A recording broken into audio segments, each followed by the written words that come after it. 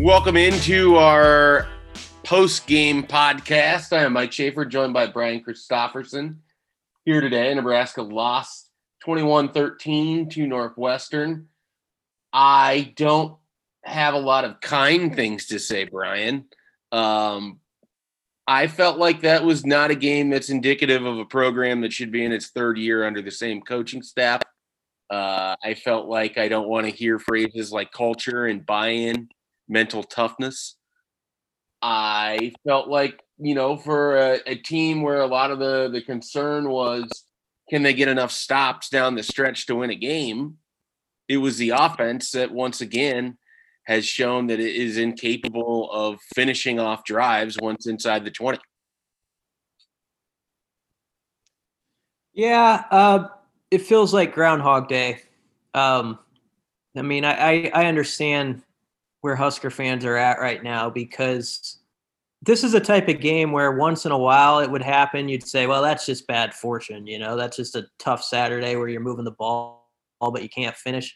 But it has become a theme, and it's pretty discouraging. And I mean, you can step back from the ledge a little bit and say, look, Nebraska's played two games, and they've played two pretty good – they played one great football team, and they've played one really solid football team in Northwestern. And there's that optimistic part of you that says, they outyarded Northwestern 442 to 317. On first down, average gain, it was 5.9 to 4.1 for Nebraska. There's a lot of numbers that look good for the Huskers. They caused a couple turnovers. The defense played pretty good. They played winning football, I thought. But people don't want to hear that at this point, and I get it. I mean, they want to see when you get down to the 25-yard line, finish the final 25 yards, find a way to get it in the end zone. And that's the part that makes you shake your head. And it has Scott Frost and his staff shaking its head because to Frost's credit, he put it all on himself after the game, and as a head coach should do. But this is going to be a tough one to swallow. Yeah, and look, I mean, I think what makes it difficult if you're a Nebraska fan is that you're looking at a team that is good enough to win more games than they have. And you're now in the third year of this kind of thing where they're just giving games away. And I thought they outplayed Northwestern today. I thought Nebraska's defense played really well. They gave up 2 touchdowns in the second half. Each of those drives was a shortened field because of a special teams miscue or two that on the kickoff coverage. And, they weren't able to get some pivotal stops on third down at times, but for the most part, they really took offense away from Northwestern. I mean, Northwestern only ran for 3.9 yards a carry. I think they only threw for like 149 yards. Peyton Ramsey, as good as he was in Lincoln last year, he really struggled at times today. And Nebraska did a nice job. They forced 2 big turnovers. They converted those into points. I thought that they played well enough to win. And yet again, it's a scenario where the offense just could not even be halfway competent at times once they got inside the 25. And I just think that we've seen this play out enough times with this group and with this staff that it really makes you wonder what they can't see on film to self-diagnose their own ails inside the red zone. Because it's not just the red zone. It's every time the field gets small. When Nebraska has to get 1 or 2 yards, they're not particularly good in those situations. They've gotten better at converting some of them.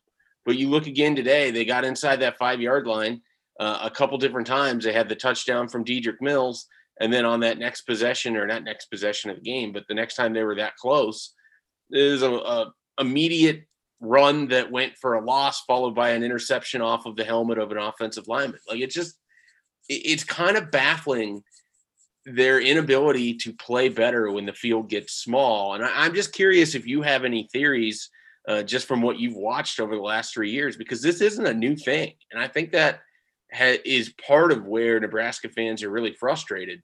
Like, you're supposed to be fixing these things as they happen. You're in your third year, and this is commonplace. Yeah, I mean, some of this you got to put on the O-line a little bit. when you get down there, that should be a spot where this is the strength of your team. And I know they're without Cam Jurgens today, and I think that hurt them. But that should be the part of your team where, on 1st and 10, after you've had some successful plays and you're down at the 11-yard line, you don't every time get a no gain or 1-yard loss and put yourself behind the chains.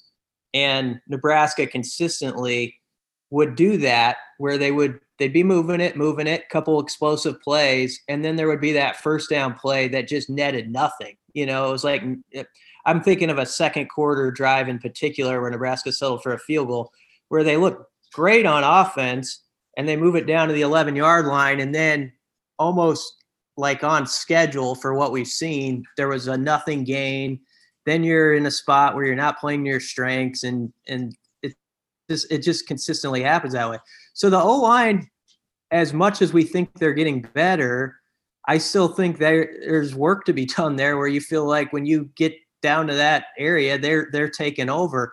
And you didn't feel like – I understood why Nebraska threw the ball at the end when McCaffrey got picked off, because I did not feel like – I don't know what you thought, Schaefer. I didn't think Nebraska was going to run it inside the 5. I thought they were going to have to do it with the pass. Yeah. And so I don't actually blame the play call there that trying to get a pass, because the previous plays didn't give me a lot of confidence that they were going to run it in. So, that's a worry. And then obviously the first drive set the tone. It gave you that bad signal off the bat when they move it right down the field. They have it 2nd and 3 on the 28-yard line, first possession. Then there's a false start, then a holding penalty, and they take themselves completely out of field goal range. And you kind of got that feeling like, okay, everything we've been talking about all week is actually happening. And Northwestern's the type of team that's going to do that to you too. They're going to bank on you not being able to put a 10 or 11 play drive together without screwing up.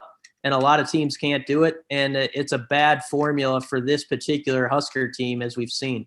Yeah, I mean, they're definitely the team that you're betting against in that scenario, that they can play mistake-free football, because they just haven't shown it. And you go back to saying that you felt like Nebraska wasn't going to be able to run it in. I completely agree, which is sort of what makes the decision, if you're Nebraska and you're at the 2 or whatever it was after that pass interference, which is unfortunate because even though the Big Ten color analyst, I don't even know who it was, claims he couldn't see anything. Travis Vokolek's head was nearly ripped off his shoulder on that PI. But that was a good play, and if there wasn't the PI, he catches that for a touchdown. And so it goes to show that even if with getting the pass interference, Nebraska's bad luck still stabs it in the back there. So, but your 1st and goal from the 2. What I can't understand is this team refuses to go under center in some situations. And we know they can do it. They did it last year at times. They've done it before with success. It's 1st and goal from the 2 with a primarily run-heavy quarterback. I just don't understand why you have to run that out of the shotgun. I really don't. And it got blown up. And no Cam Jurgens. I thought that was a huge loss for Nebraska. You could see it in the middle of their offensive line today. It really felt like Northwestern, when they got any penetration, it generally came from the inside and then spread out as they needed to. But I thought Nebraska had righted the ship. I don't know how you felt. They went up 13-7. They took the lead into halftime. They kind of had an opportunity to maybe tack on a little bit there at the end, but there wasn't enough time to get back into field goal range. First play of the second half, like a 40-yard kick return. Like, it's unfathomable to me that Nebraska remains this team that whenever they even have a decent feel for how things are going to go, they're just incapable of not tripping all over themselves. I don't know how you change that mindset or how you get past it, because at this point, it just feels like that's baked into who they are.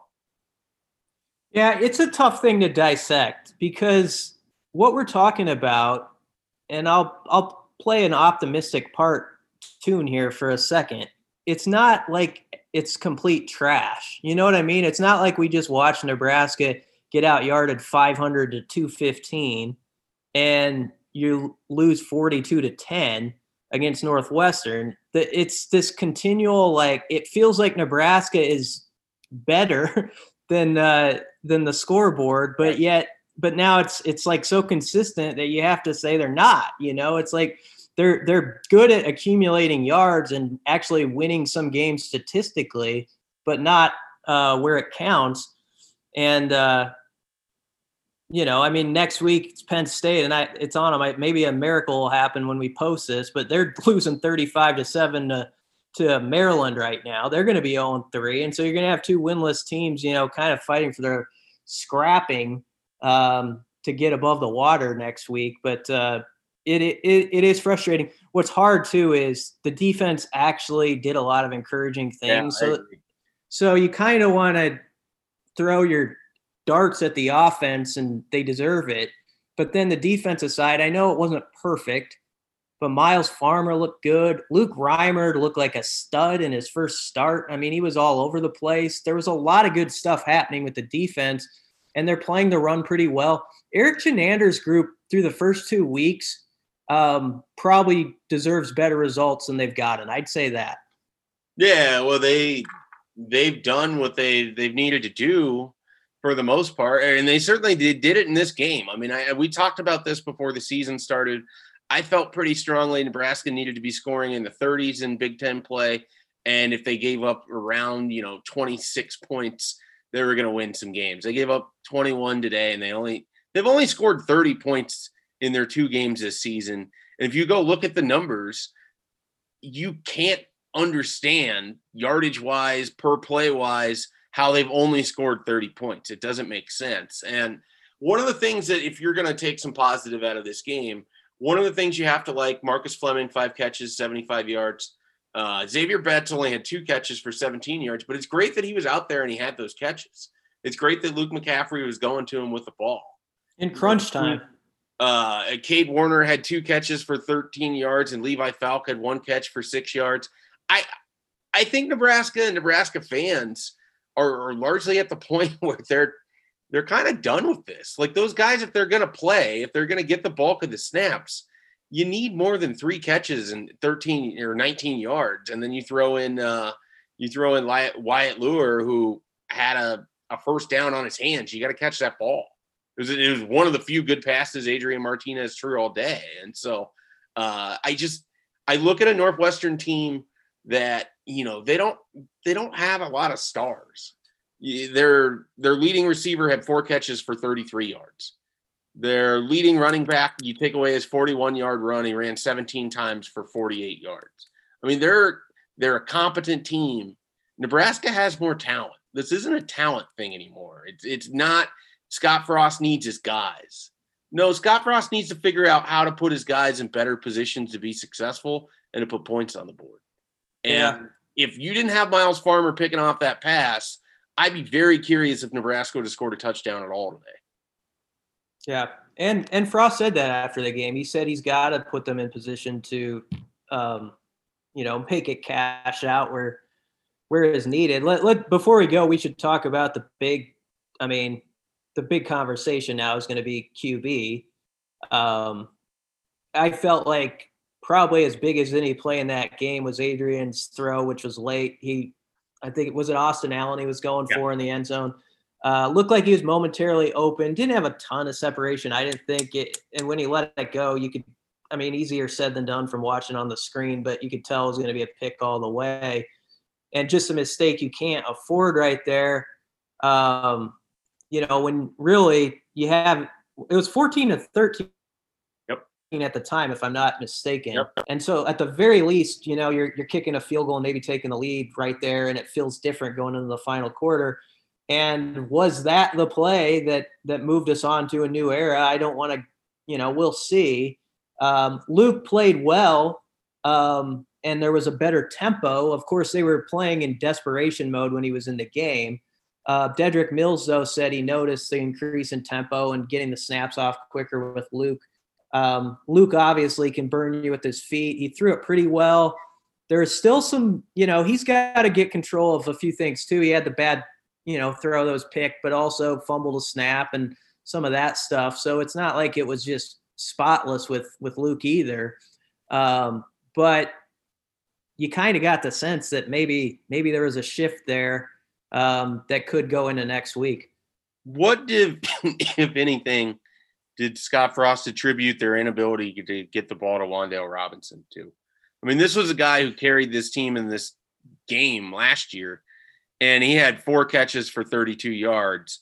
And I want to say the longest of those came at the end of the game when Nebraska was trying to go down and tie it. I mean, I don't understand why this offense has such a tough time getting the ball in the hands of its playmakers, and yet we're having that conversation, almost every game.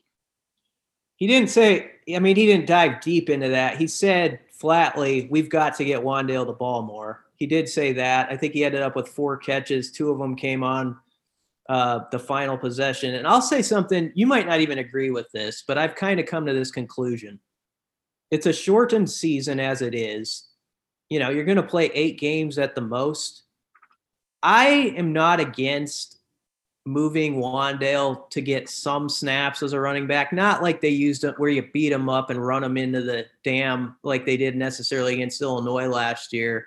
But I wouldn't mind some of that with him just as a way to get him some touch. I just think he's that good with the ball in his hand, and somehow you've got to get him some room to operate and give him the football. Now, a couple of those things, which were basically extended handoffs or short throws that the quarterback just didn't make. There was at least 1 or 2 throws where they were trying to get it to Wan'Dale, and it's a very simple pitch and catch, and the throw was off the mark. And so we don't even know what Wan'Dale would have done in those situations because he never got the ball. And that's where your QB, I mean, you gotta function those layups, and right now they're not. Yeah, I agree with that entirely. I don't want to see him lined up and taking 15 carries a game kind of thing, but where's the jet sweep? Where's the how do you not just like throw him back there in the backfield at running back for a play? I mean, they started the game on that first drive. I don't know if you remember, but they had Mills and Wan'Dale, and they were faking, and they were doing some different stuff, and then that just disappears. I think one of the most damning things about Scott Frost is that he's not very good at adjusting to the game flow. He's not particularly good at adjusting when the game gets away from him, or to try to work guys back into this thing. I have been, and look, there's, I think, more than enough evidence for this. I don't think I'm speaking out of turn 26 games into his time at Nebraska. They really struggle with in-game adjustments. And I thought it was a big step for him to put Adrian Martinez on the bench and to put Luke McCaffrey in. I didn't know if he had that in him. I thought that was a big step for him as a coach. I'm very curious where that takes things with this team going forward. I don't know if it necessarily means that Adrian Martinez is going to be on the bench against Penn State. But maybe that was a big moment for Scott Frost too, because it kind of feels that way for me, because as the game goes on, I don't know if he's giving Nebraska a big advantage anywhere from the coaching sidelines. Well, I mean, we'll see as this goes on. I mean, you do have to remember they've got a lot of young players on the perimeter, and we knew it's easy when we talk about it in the summer, and then it's not as easy to watch it play out. Like, I kind of knew that with wide receiver, it was going to be a deal where you'd see some guys gradually get in, and then maybe by the 3rd or 4th, 5th game, they would be a big part of the rotation. And so I'm not altogether surprised that it's happened like that at like wide receiver, for example. I do think if you want hope on the horizon, I like the fact that, not only did they make a tough QB switch, which isn't easy to do, they had Marcus Fleming and Xavier Betts on the field at the end trying to win them the game. They were trying to pull it out of the fire with a couple of the true freshmen. So they had sort of moved by the end of the game toward the new crop of guys to say, what can you do for us here? And maybe too little, too late. But if you're looking at it in a big picture sense, it's never too late. I mean, these are guys who are going to be a big part of this program for years to come. So the fact that Marcus Fleming had a 75-yard day and Betts is on the board now with some catches, that is stuff you can build off. And I think we always got to remember that there's a big picture outlook to this. But yeah, I mean, within the game, they gotta prove that they can do the little maneuvers that put you over the top, and that's still a question, and that's fair for people to ask about until they get over the top. And I think those guys over there know that too. I mean, Scott Frost knows what the expectations here are at Nebraska, and he was wearing that defeat hard, and he will wear these defeats hard because he's a guy who lives and dies with this program and has for a long time. So they're going to try everything they can to fix this. The good thing is they're not complete trash. I know that sounds bad to just say that, but it's not like they're just getting smoked, 75% of the plays. They're winning more than losing. They just got to figure out a way to win those 4 to 5 plays that turn the tide for you. The last time they're in this situation looking for a win, taking a tough loss in Evanston, they turned around and they beat up Minnesota pretty good at home. Do you think returning to home next weekend, I don't know what they're going to get from Penn State, but do you think just being able, you're playing at home, you're not on the road, situations maybe a little bit more normal? Maybe I'm just grasping at straws here, but do you think that can help them at all? I don't know. And I don't know what Penn State's going to, what their mindset's going to be. Like I said, they're still down 35-7. There's 12 minutes left in that game, so people can see what the final score ends up. But they're probably going to be 0-3. And who saw that coming? That was like a top 10 team to start the year. So, I mean, Penn State strikes me as a program that they're not just going to go in the tank. I think they're going to play with desperation. So I don't expect Penn State to roll over by any means, but the fact is you're going to have two blue blood programs that there's going to be a lot of questions being asked about little things that are maybe not going right. And they're going to have to deal with a lot of kind of gray clouds over them this week as they get ready for this game. All right, Brian. Hey, thanks for your time as always here at the post game.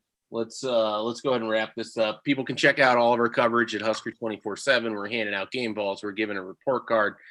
BC gave us fast thoughts. He's going to have another great column, I'm sure, that'll run sometime on Sunday. And we have plenty of post-game coverage as well. You got a story you want to plug, Brian? Well, we got a ton of stuff already up from the game, and all of Frost's comments are up. And yeah, we'll have the breakdown tomorrow with more as you kind of watch it back again. So, I mean, all through the weekend, we're going to have stuff. And I know people are down in the dumps. I get it. There's a lot of questions to be asked, and they got to answer them. I would say, in a big picture sense, there's some positives under that if you look, at the defense and some things. So I think people need to hang with it and see if this team can figure it out. You knew this was going to be a weird year. Can they right the ship here? Because they've got some true adversity in front of them right now. All right. Hey, Brian, appreciate your time. We will be back with more podcasts from Husker 24/7.